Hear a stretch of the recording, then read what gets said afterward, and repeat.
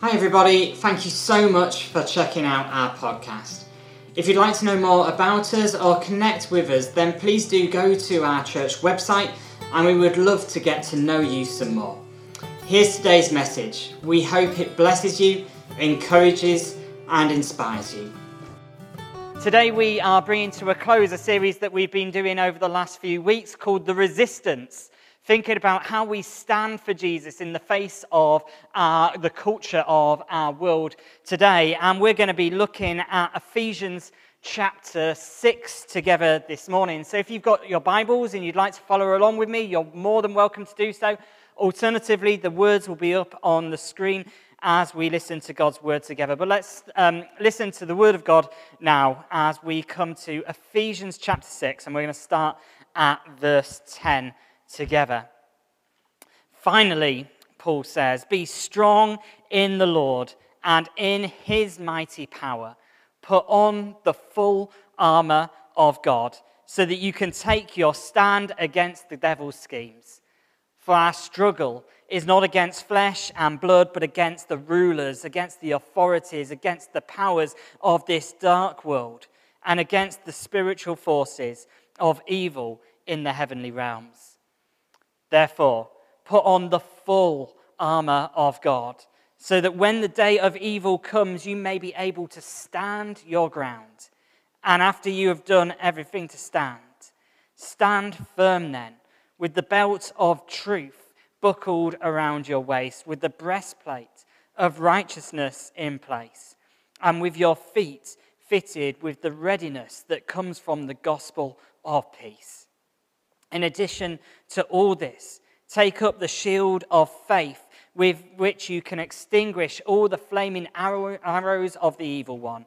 Take the helmet of salvation and the sword of the Spirit, which is the word of God, and pray in the Spirit on all occasions, with all kinds of prayers and requests. With this in mind, be alert and always keep on praying for the Lord's people. Pray also for me, that whenever I speak, words may be given me, so that I will fiercely make known the mystery of the gospel, for which I am an ambassador in chains. Pray that I may declare it fiercely as I should. As we come to look at God's word together this morning, let's just spend some time in prayer that God would speak to us today. Father God, we thank you that you are here with us this morning. We thank you for your word that reveals who you are and how we can live for you today. And so, Lord, as we come together now in your presence, as we come to gather around your word, we pray again that you would come and reveal more of yourself to us this morning, we pray. In Jesus' name, amen.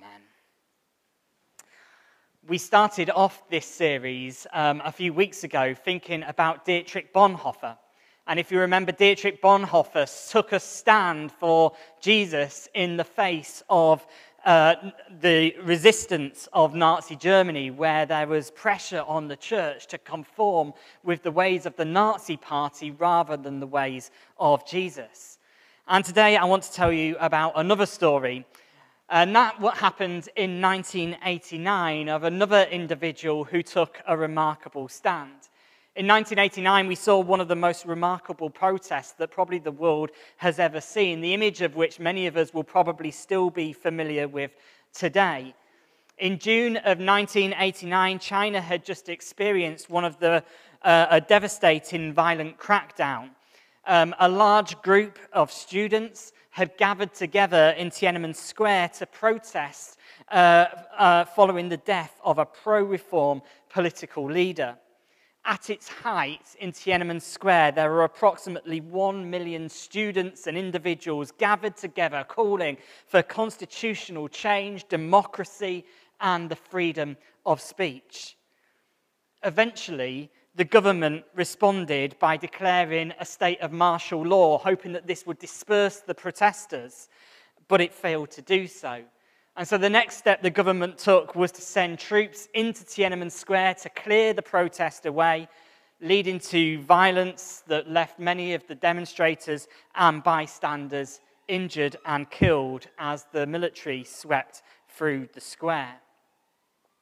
The next day, a row of tanks were driving down the deserted streets on its way back from on their way back from this horrendous massacre in Tiananmen Square. And it was at that moment, with a huge display of force driving down the road, that one man walked out into the road and stood in front of the tanks. As this one man took a stand in resistance to the extreme force that had been used against his fellow citizens, this image spread around the world and is now internationally recognized as one of the most iconic images of all time. If you're not familiar with it, go home and Google it whilst you're watching online, or even on your smartphone in the building if you want to, Tiananmen Square protest or Tank Man, and you'll see the image there. Sometimes the most powerful thing that we can do is take a stand. To this day, no one actually knows who that one individual was who stood in front of those tanks. He is widely acclaimed and known as Tank Man. As he stood in resistance in the middle of the road, the tanks tried to move and maneuver around him, but each time he did, he just simply moved to the side, blocking the way of the tanks to prevent them from getting by. In the face of such power, he simply stood his ground. Tank Man was just one man facing off against a great force. Yet despite how strong and powerful his opponents might have been, he decided to stand in resistance for the cause that he believed in. And as he stood in resistance, he was able to be an influence in a way that I'm sure he could have never imagined as he stepped off that pavement and stepped into the world, or into the road, sorry. Sometimes the most powerful thing that we can do is to take a stand. In recent times, we've seen the power of taking a stand in the culture around us. We have seen how stands taken by climate activists in the midst of rising global temperatures, trying to raise awareness around this cause. We've seen stands taken by those seeking racial justice, not least in the wake of the murder of George Floyd last year. As people have taken a stand, they have highlighted the issues and sought to expose them and show the need for change, recognizing that sometimes the most powerful thing we can do is take a stand. The power of taking a stand is something that Paul well recognizes in this passage that we've read together this morning from the book of Ephesians. As Paul writes to the church and brings his letter to a close, he encourages them to go and live out their faith for Jesus and stand in resistance to the world around them. And he encourages them to take a stand. 4 times throughout this passage, Paul encourages the church to stand firm in the faith, because sometimes the most powerful thing we can do is take a stand. But the question is, for us as a church today, how do we take a stand? If we are to be part of the resistance for Jesus, that we might live in the goodness of God, how do we stand for him in the face of the culture that surrounds us? Paul shares with us his tips for standing firm for Jesus. And we're going to take a few moments to explore these together this morning as we consider how we too might unlock the power of standing for Jesus today. And the first thing that Paul encourages the church to do as they take a stand for Jesus is to identify their cause. And as we identify our cause, that means we've got to be aware of what we are standing against. Just as climate change activists know and recognize that they are standing against the rising temperatures rising out of greenhouse gas emissions, we too as Christians need to know what we are standing against. In verse 11, Paul tells the church that they are standing against the devil's schemes. As he goes on to say, for our struggle is not against flesh and blood, but against the rulers, against the authorities, against the powers of this dark world, and against the spiritual forces of evil in the heavenly realms. We are not just called to protest issues of social justice, although they are important issues for the church to take a stand on. As God's people, we have a bigger, greater, overarching battle on our hands.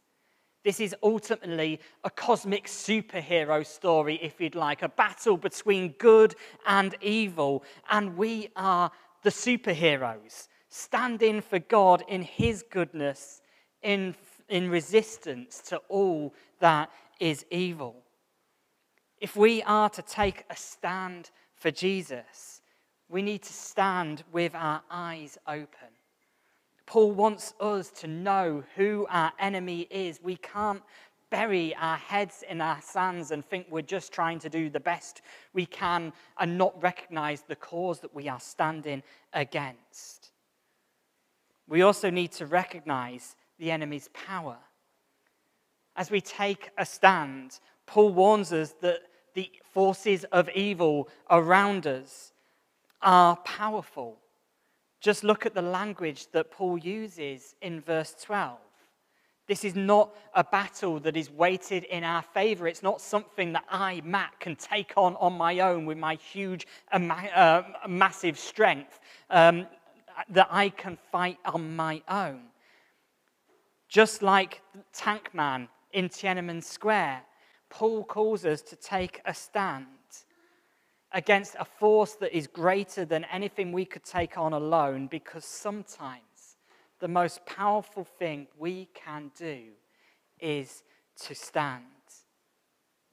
If we are to stand in resistance for Jesus and live out of his goodness today, we need to recognize that we are in a battle. We need to recognize that there is one who wants nothing more than to abolish and belittle and marginalize the goodness of God that we are seeking to stand in today. Where Jesus brings light, the evil one longs to bring darkness. As we stand for Jesus and stand in resistance for him, may we never lose sight, may we never be complacent and lose sight of the cause that we are standing for. A battle of God versus evil. A battle where we have a vested interest as we seek to stand in the goodness of God. A battle where we are called to take a stand. Paul not only wants us to identify our cause, but he also wants us to be equipped that we might be able to stand against the power and the forces of evil. We are not left to take a stand for Jesus on our own. We are not going to be able to stand for Jesus on our own. If we're going to take a stand in this battle of good versus evil, we need to be equipped. And so Paul encourages the church and us here today to put on the armor of God. I'm sure many of you will be familiar with the armor that Paul identifies here in this passage as he tells us to put on the belt of truth, the breastplate of righteousness, the shoes of peace, the shield of faith, the helmet of salvation, and the sword of the Spirit. But as I was reflecting on this passage, it struck me how each of these bits of armor that Paul encourages us to put on speaks to our identity as individuals as we take a stand for Jesus. when we take a stand, we do so not on our own, but instead we stand in the truth of Jesus. The truth that he is the Son of God who died for us and rose again. And because of the truth of Jesus, because of who he is, we can be assured that we stand in righteousness. Because of Jesus and the truth of who he is, the risen Son of God, we can be confident. We can stand sure that we have been made right with God. Our relationship with him has been restored. Because we stand in righteousness, we can also stand in peace. We can come into the presence of God. And there is no feud, there is no barriers between us and him. We can enter into the goodness of God and be at peace with him. Because we are at peace with God, we can have faith that we are not standing in our own strength, but that God is standing with us. And as he stands with us, we can be assured that he is able to do immeasurably more than we can ever ask or imagine, as Paul has just reminded the church in Ephesus just a couple of chapters earlier. As we stand in faith, we can be confident of our salvation, that our future is secure, that we belong to the kingdom and family of our God, and there is nothing that is going to take us away from that. And we can have this confidence. We can know all this to be true because we have the sword of the Spirit, the Word of God, the Bible that establishes and proclaims the truth and the righteousness and the peace and the hope that we all find in Jesus.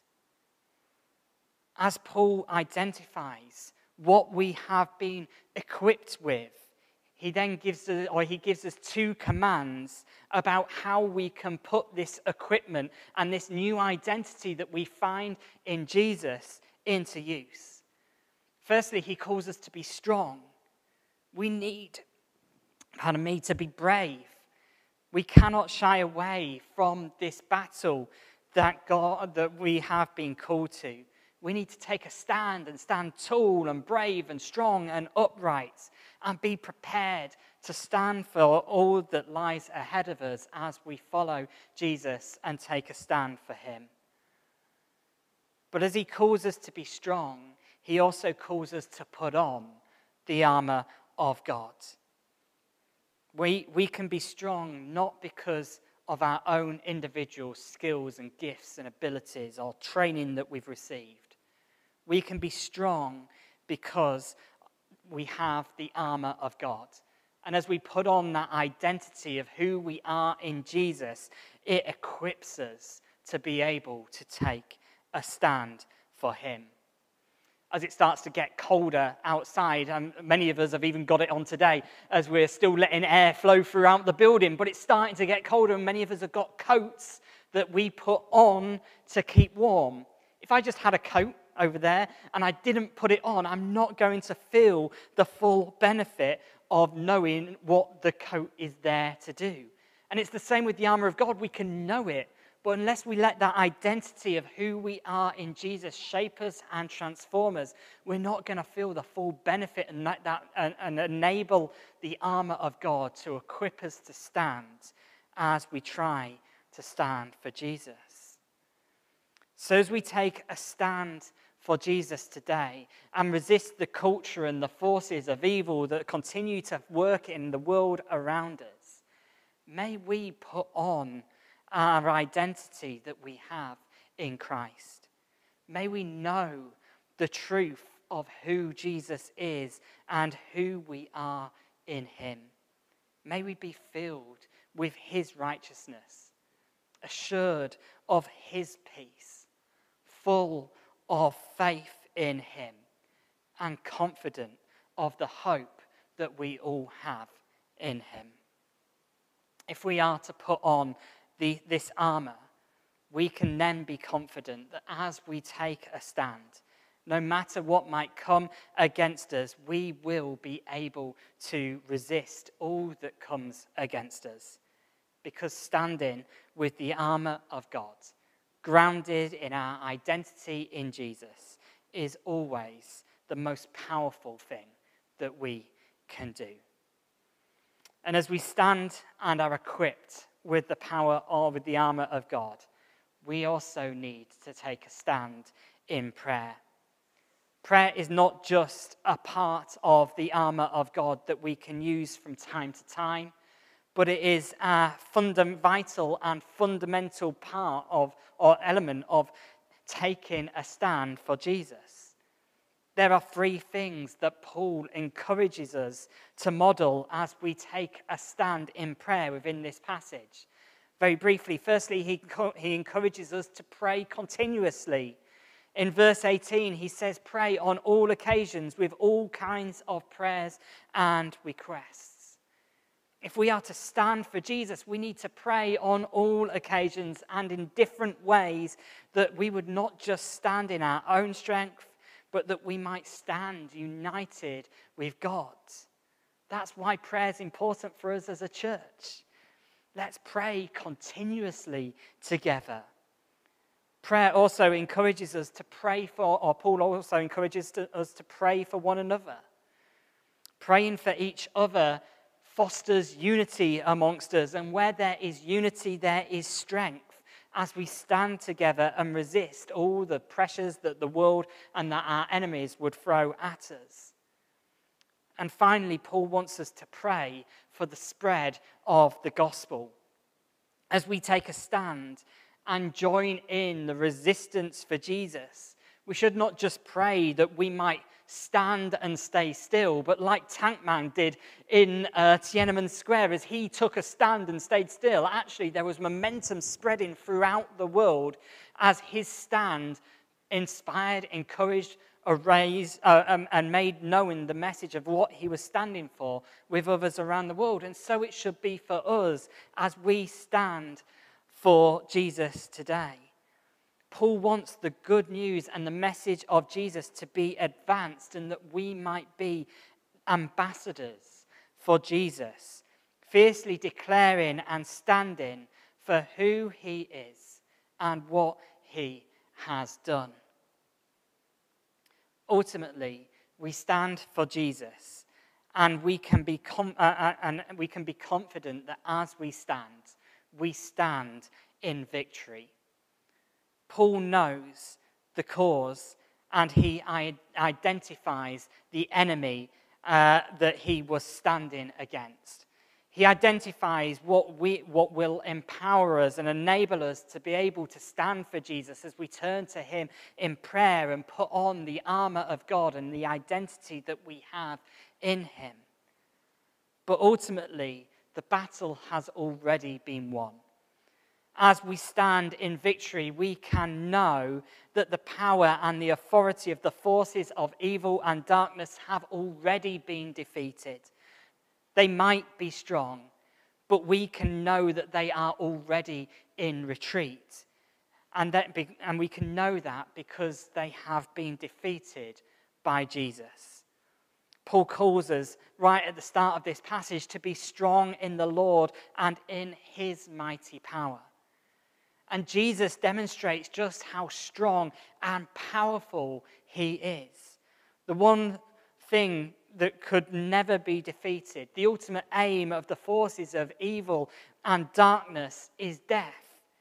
But Jesus went to the cross and he died in our place, rising again, defeating the ultimate power of sin and death and evil forevermore, that it may no longer have a hold over anyone who puts their faith in Jesus.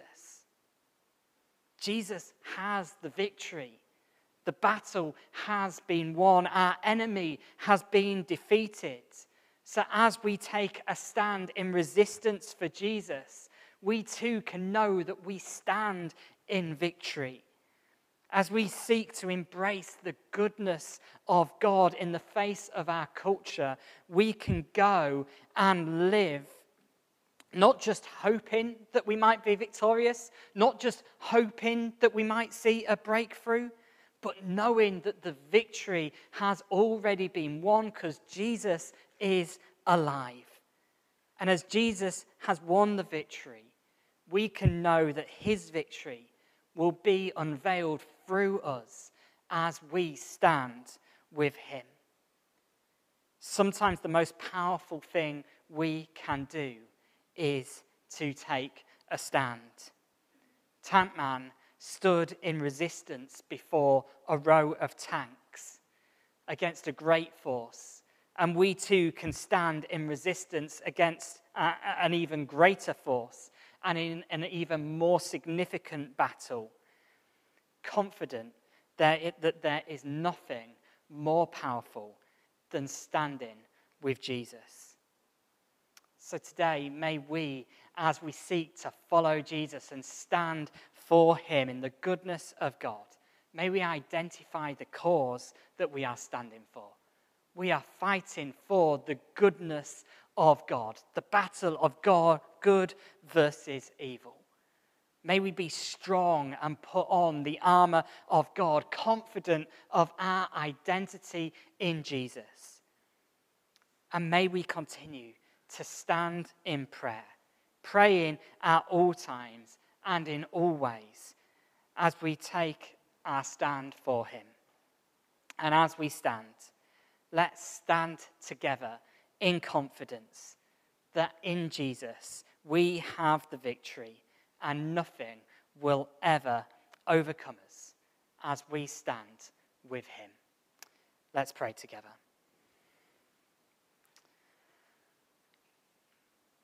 Father God, we thank you for Jesus and for the hope that we all have in him. We thank you for the way in which he has already won the victory, that he came into our world to be and to reveal the goodness of who you are, even going to a cross to die for us. But Lord, we thank you and we praise you that Jesus did not remain defined by that cross, but that later he rose from the grave, defeating the power of death and evil once and forevermore, that we might live in the light of that wonderful moment and stand for that moment in the face of our culture and our world today. So Lord, as we live for you, we pray that we would continue to take a stand, that we would continue to stand for your goodness in the face of all that surrounds us in our world today. We pray that we would take on the identity of who we are in Jesus. Fill us with your righteousness, your peace, your faith, we pray. But Lord, above it all, may we know the confidence and the surety of who we are in you, that yours is the victory. You have won the battle, and we stand with you confident that nothing will ever be able to defeat us. In Jesus' name we pray. Amen.